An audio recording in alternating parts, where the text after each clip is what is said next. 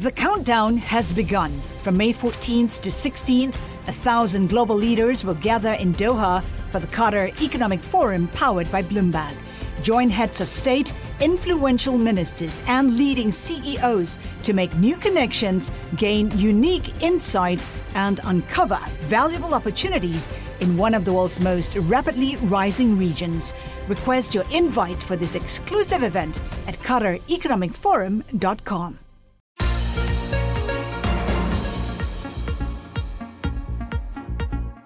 Welcome to the Bloomberg P&L podcast. I'm Pim Fox, along with my co-host, Lisa Abramowitz. Each day, we bring you the most important, noteworthy, and useful interviews for you and your money, whether you're at the grocery store or the trading floor. Find the Bloomberg P&L podcast on Apple Podcasts, SoundCloud, and Bloomberg.com.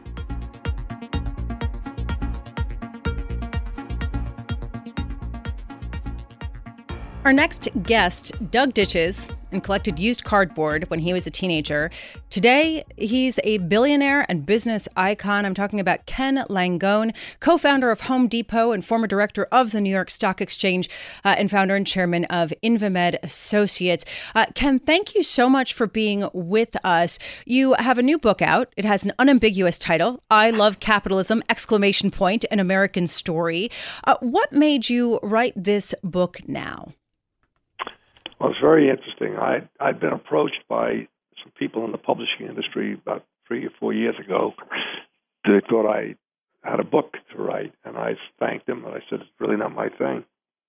And then the presidential election showed up in 2016, and I happened to be watching Bernie Sanders, and I was shocked at the number of young people that were passionately and enthusiastically following his message, and it scared the hell out of me, because if people that young give up on what brought us to the party and what made America great, we really have trouble.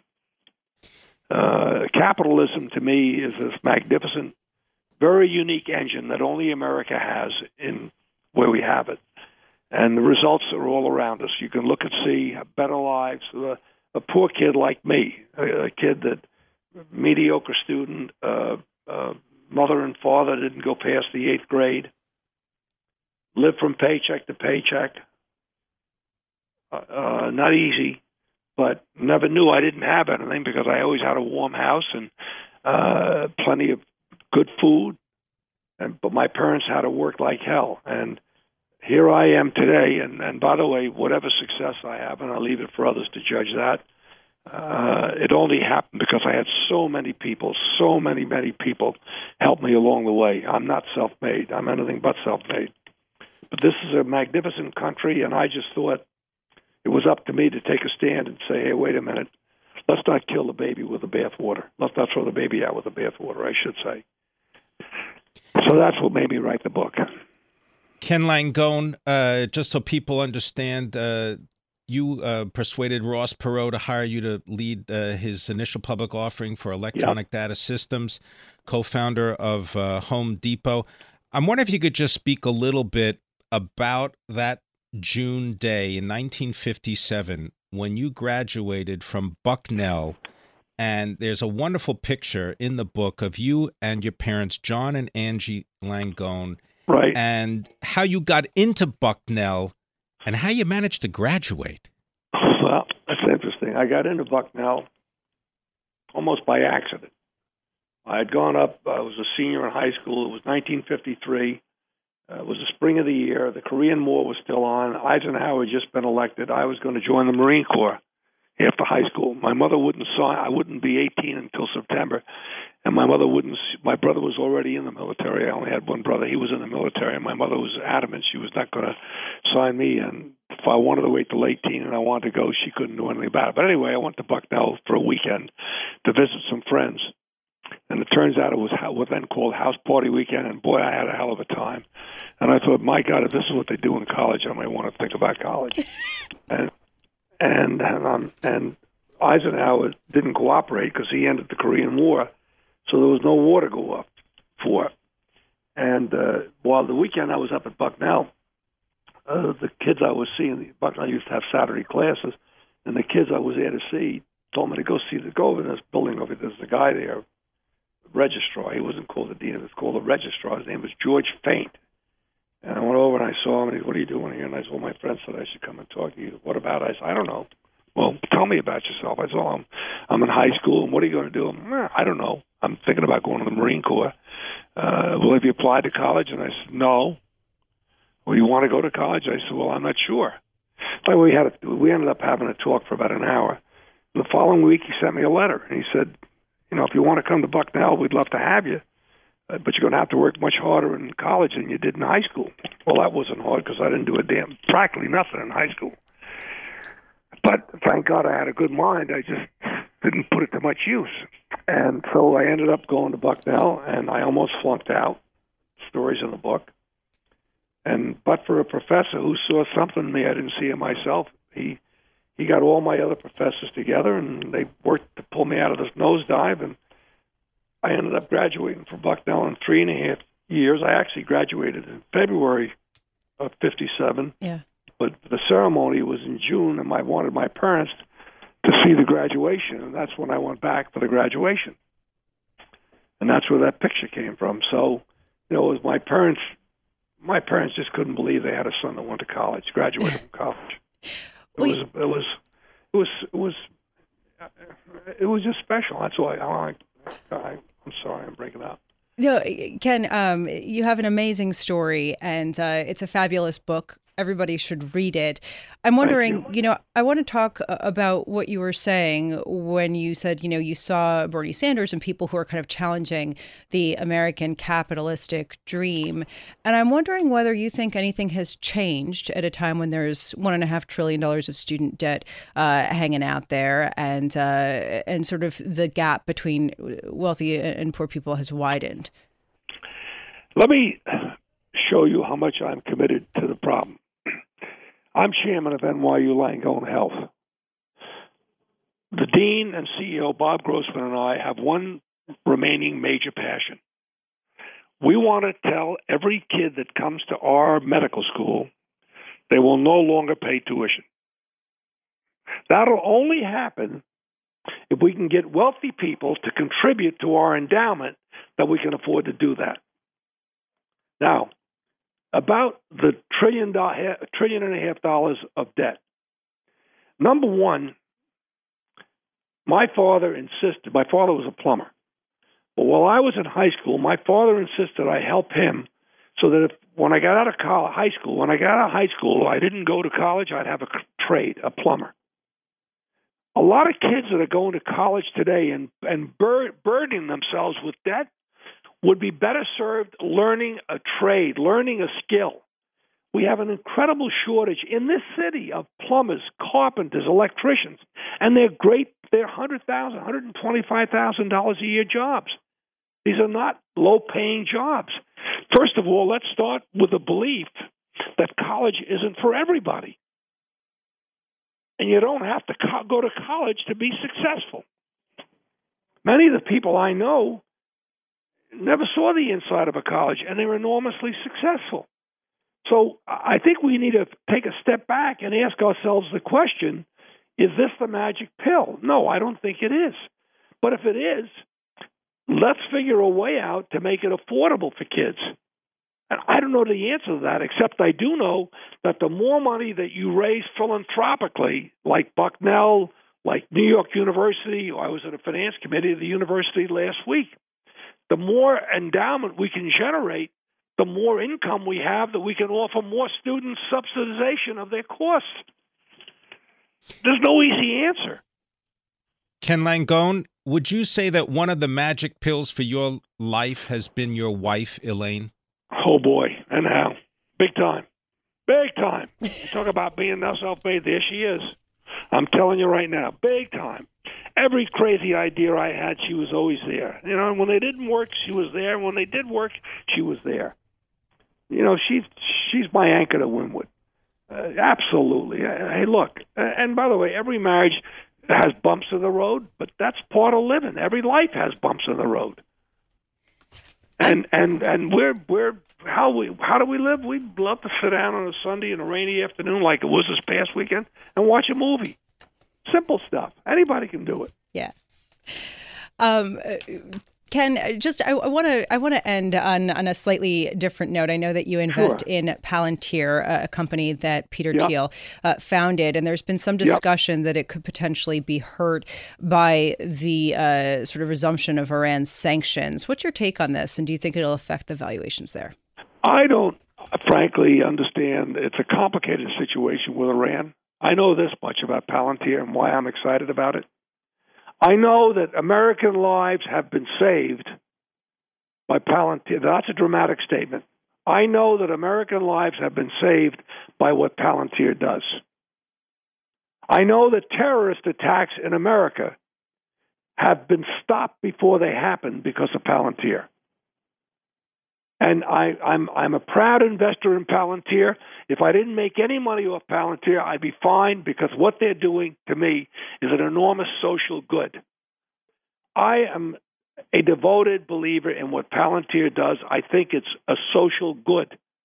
We got to leave it there. Ken Langone, the co-founder of the Home Depot, and his new book is entitled I Love Capitalism, An American Story. Thank you very much, Ken Langone.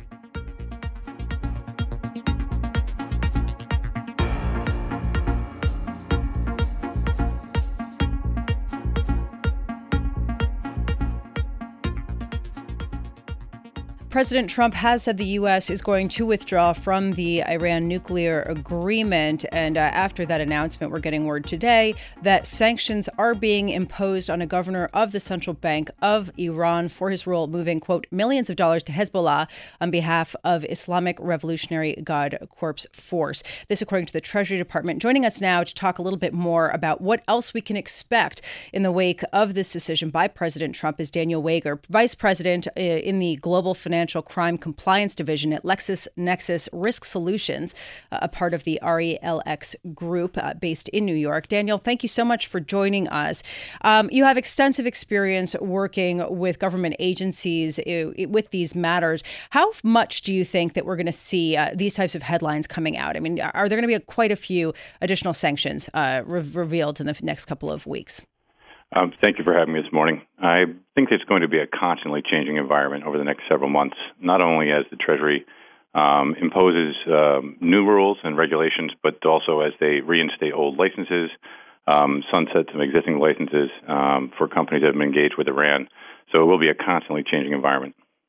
Well, Daniel, over the weekend, I believe the chief executive of Siemens said that his company could not do any new business in Iran after the United States decided to pull out of this deal. And indeed, there are about $40 billion worth of aircraft deals for new planes from Boeing as well as Airbus. Do you believe that will remain something in place? So the Treasury is going to have to examine requests from companies on an individual basis for licenses and exceptions. There's also a wind-down period in place that runs for the next several months for companies to wind down existing engagements and transactions.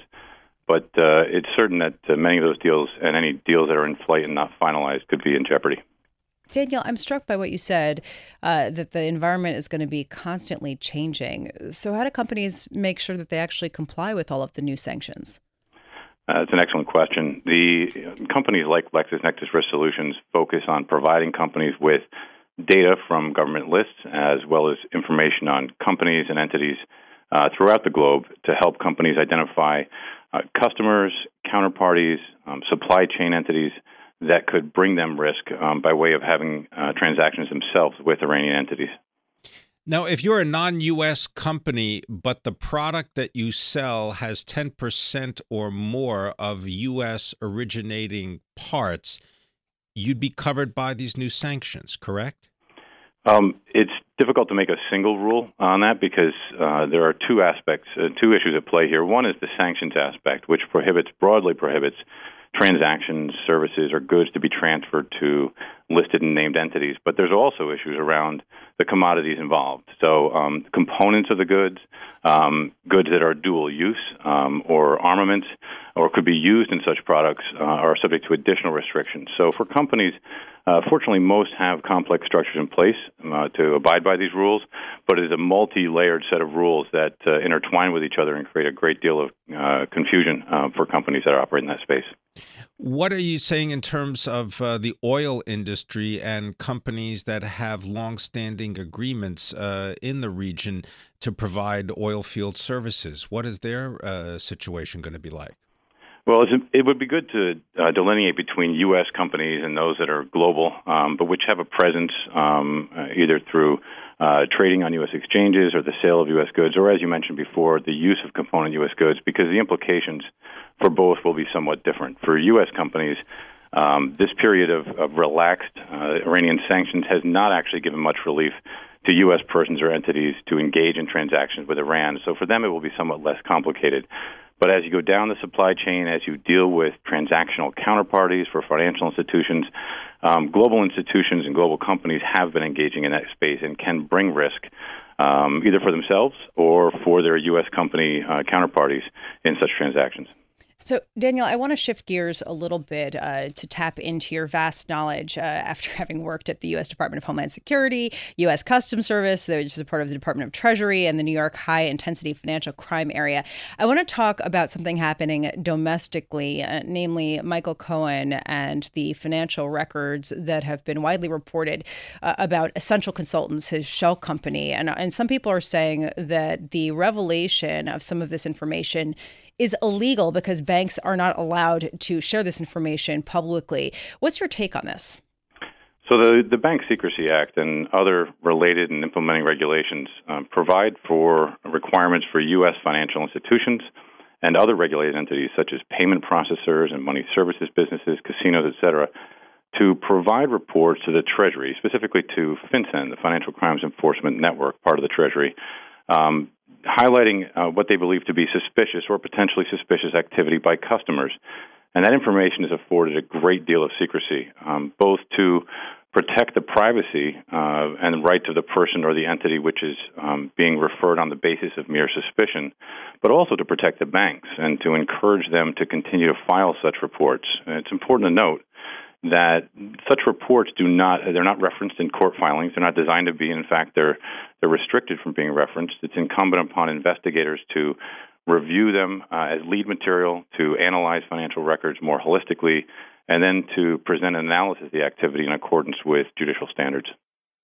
Does the role of the U.S. dollar as the world's reserve currency, does it make it easier for U.S. regulators and investigators to actually track that kind of misuse of funds?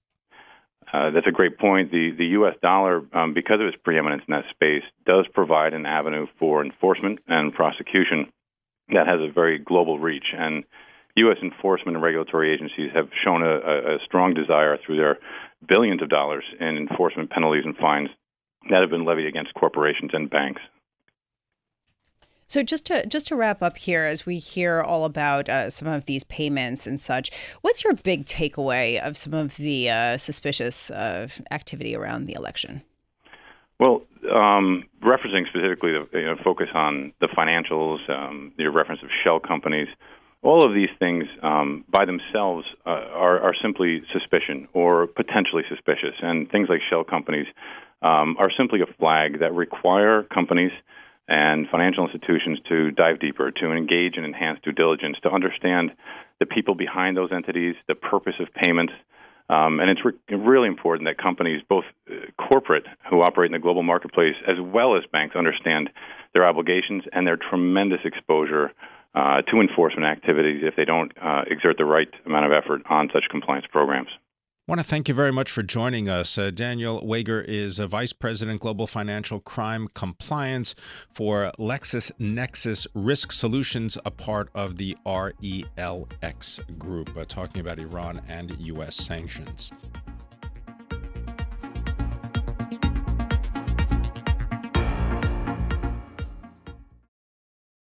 The countdown has begun. From May 14th to 16th, 1,000 global leaders will gather in Doha for the Qatar Economic Forum powered by Bloomberg.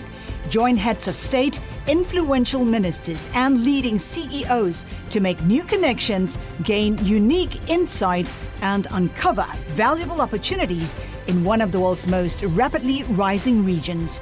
Request your invite for this exclusive event at QatarEconomicForum.com.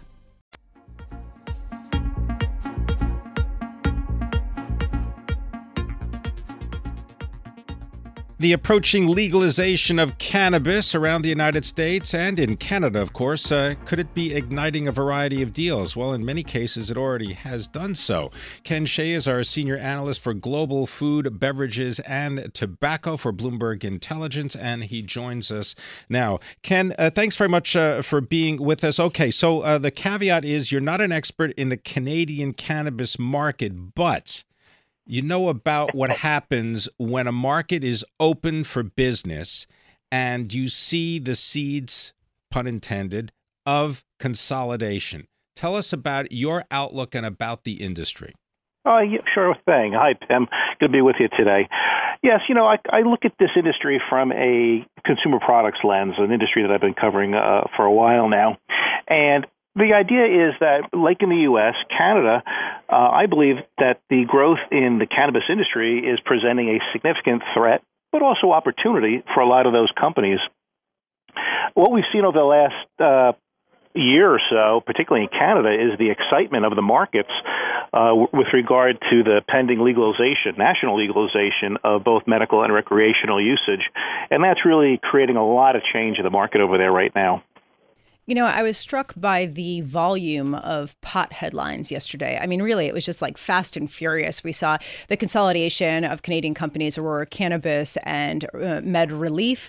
Also, though, we saw one of the heirs of the Jim Beam whiskey bourbon empire coming out and saying he thinks that marijuana is the liquor industry in the 1920s. What's your take on this? I mean, do you feel like things are sort of escalating at this point?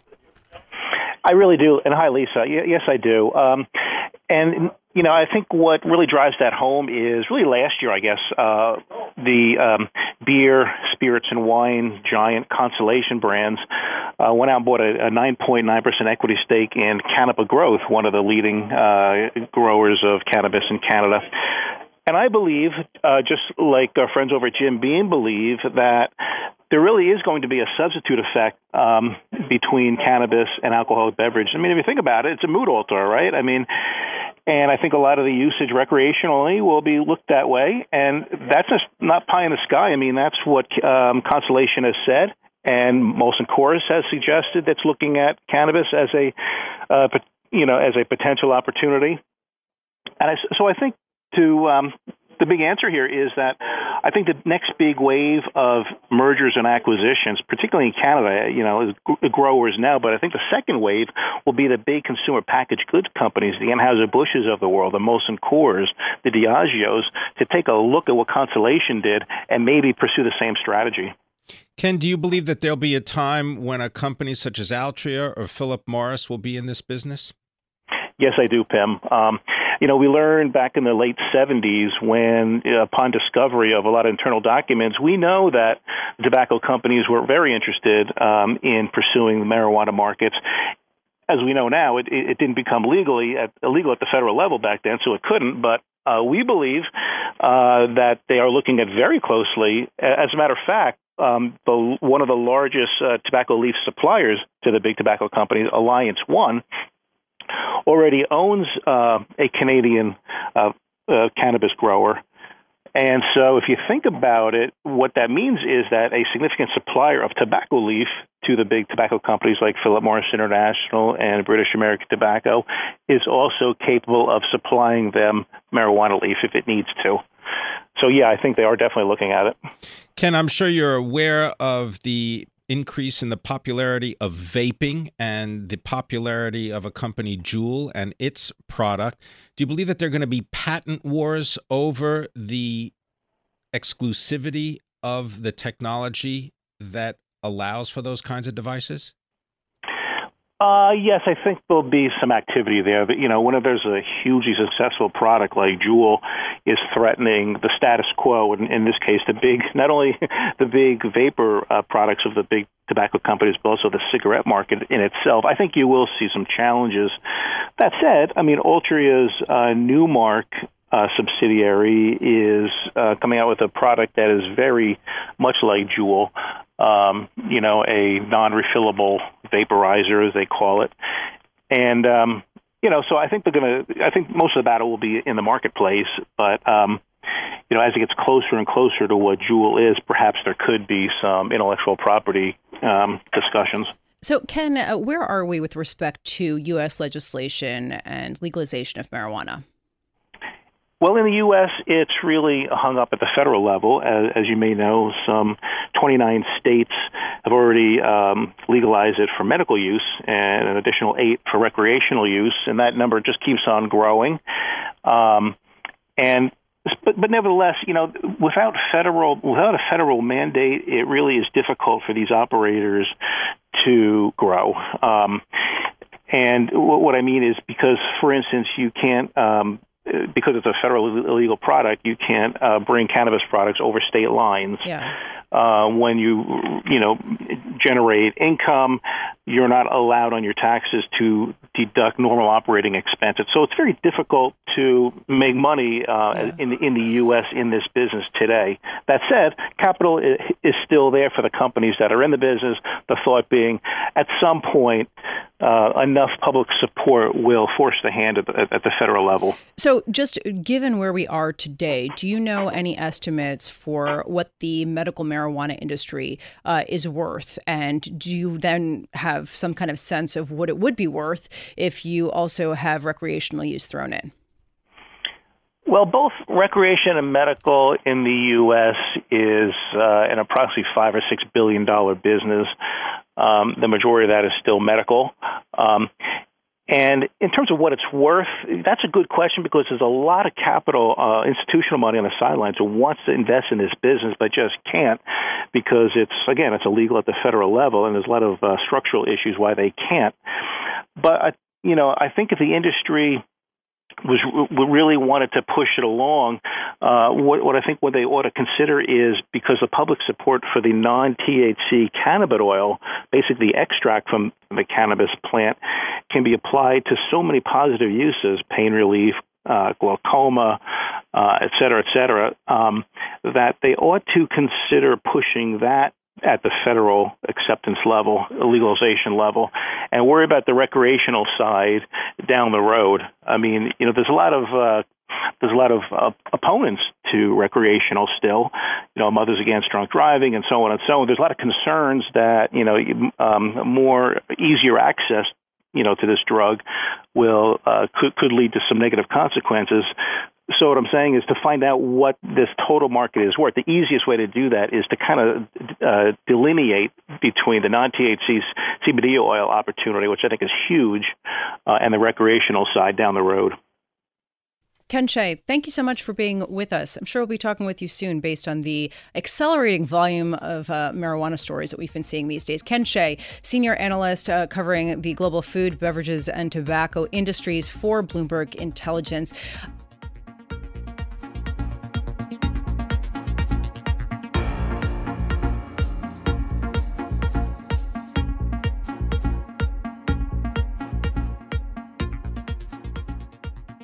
Berkshire Hathaway Vice Chairman Charlie Munger said Bitcoin is worthless, artificial gold. He said the fact that it's clever computer science doesn't mean it should be widely used and that respectable people should encourage other people to speculate on it.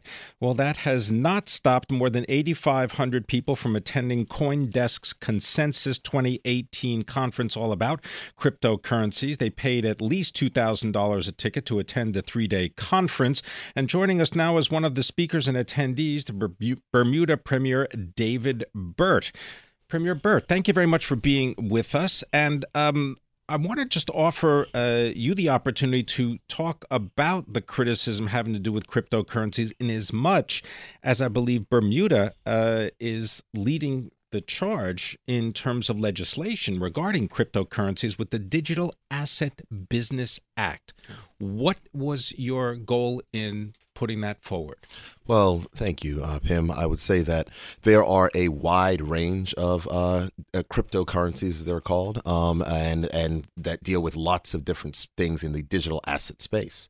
What we want to make sure that we provide in Bermuda, knowing that there's going to be innovation in this space and knowing that this space is going to revolutionize the way that financial services are delivered throughout the world, we just want to make sure that companies that we build on our existing regulations that we've been so successful with in insurance, and to make sure that we transfer those regulations to the digital asset space so that players that are serious, players that want to be in a well-regulated jurisdiction and abide within the law can have a home in Bermuda. And you were just saying that Bermuda was the first to craft these crypto asset regulations in particular. And the goal here is for companies to incorporate and operate in Bermuda. How successful have you been so far in attracting crypto asset companies? Well, this conference has proven incredibly successful. We had the speaking engagement yesterday, and there were companies that were literally about to go somewhere else and are now reconsidering their view and coming to Bermuda. So one pushback maybe people would say is, maybe you craft regulations that are regulations, but perhaps aren't as strenuous as might be seen in a place like the United States. What do you say to that? What I would say is that if you look at Bermuda's history, we've always been a place with excellent regulation. There's only two places that have regulatory equivalents with both the EU and the United States, and that's Bermuda and Switzerland. We play in a different class than other countries when it comes to regulation, and we're going to lead the way. So our regulation is tough. How do you want to implement this new Digital Business Act? What is I know that you're looking, I think Binance is one of the exchanges that has already said that they are interested in they're going to come to Bermuda. What kind of infrastructure, legal infrastructure do you offer? Well, Bermuda has been successful for a long time in servicing international companies. The thing I said yesterday is that it takes longer to probably get to JFK than it does for the flight from JFK to Bermuda. But you can land in Bermuda you can leave New York in the morning. You can land in Bermuda by noon. You can see. We're renovating, by the way, but go on. you can. Yeah, but what in the? I guess what I want to understand is what in these draft regulations specifically would allow internet coin offerings or digital currencies to operate in Bermuda? The regulations basically govern the entire suite of digital asset providers. So if you are someone who is an exchange, if you're someone who's a wallet provider, if you're someone who's a custody provider, or if you're someone in the business of issuing digital assets for others, it is an entire suite of regulations that is built on our money service business regulations, and it flows from the way of which we've always regulated companies, requiring mind management and control in Bermuda, requiring a physical presence and making sure that the Bermuda Monetary Authority has access to the people. But what we're also going to do is give the regulator a tie-in. So it's required that at any point in time there's any suspicious activity, the regulator can actually freeze assets which may exist in the digital space. So I'm just wondering, I mean, we hear a lot, Pim was just talking about Warren Buffett's colorful words about Bitcoin. A lot of people are convinced that this is just a bunch of quacks who are trying to create something that will evaporate and is the next tulip boom. What do you say to that? I mean, what is the proportion of, quackery or ICOs that are essentially just fraud versus something real? I can't necessarily speak to what is fraud. What I can speak to is the fact that there is real money that is going to this space, and you've seen real money coming in from Wall Street firms and otherwise investing in digital assets and investing in this. Well, But I just want to clarify here, because there's a difference between Bitcoin and blockchain. Absolutely. Where's the opportunity here? Well, the opportunity is for people who are going to use blockchain technology to build a digital asset business. So that doesn't mean that you have to rely on Bitcoin or anything else. You are looking at saying, we recognize that digital assets are going to be the future. We're going to design innovative financial products, whether it's distributed energy, whether it's distributed banking, that is going to be more efficient in delivering services. And we want those companies to use Bermuda as the innovation hub where they can test out those products in our regulatory sandbox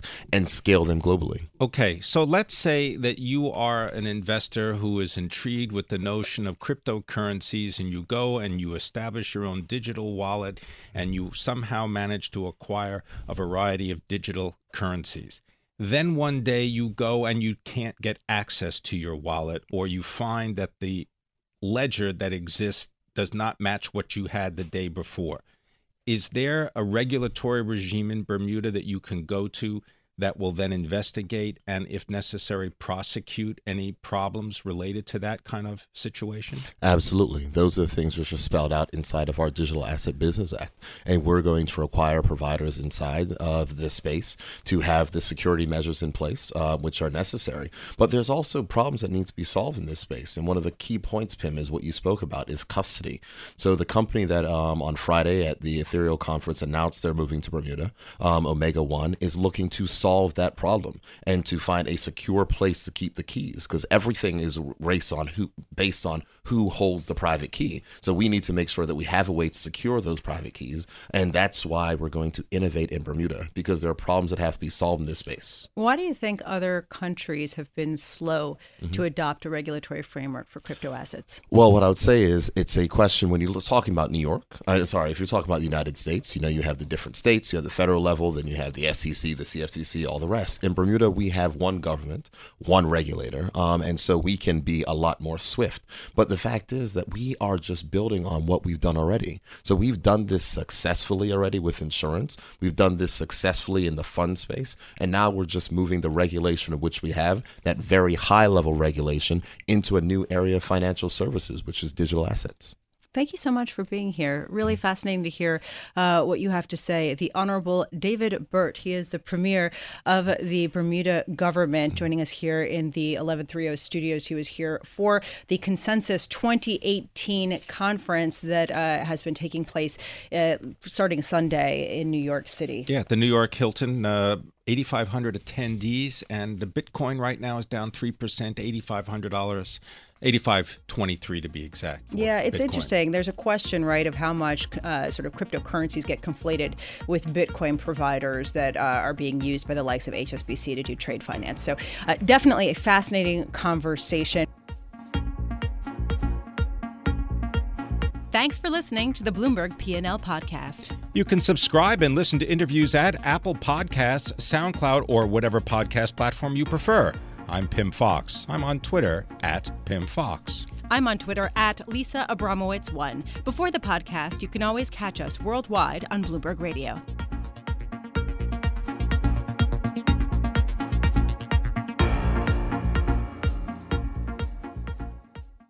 Join Bloomberg in San Francisco or virtually on May 7th for The Future Investor, Data-Powered Transformations. This 2024 event series will examine how data is not only playing a pivotal role in investment decisions, but serves as a driving force behind the construction of innovative, investable enterprises. This series is proudly sponsored by Invesco QQQ. Register at BloombergLive.com/futureinvestor/radio.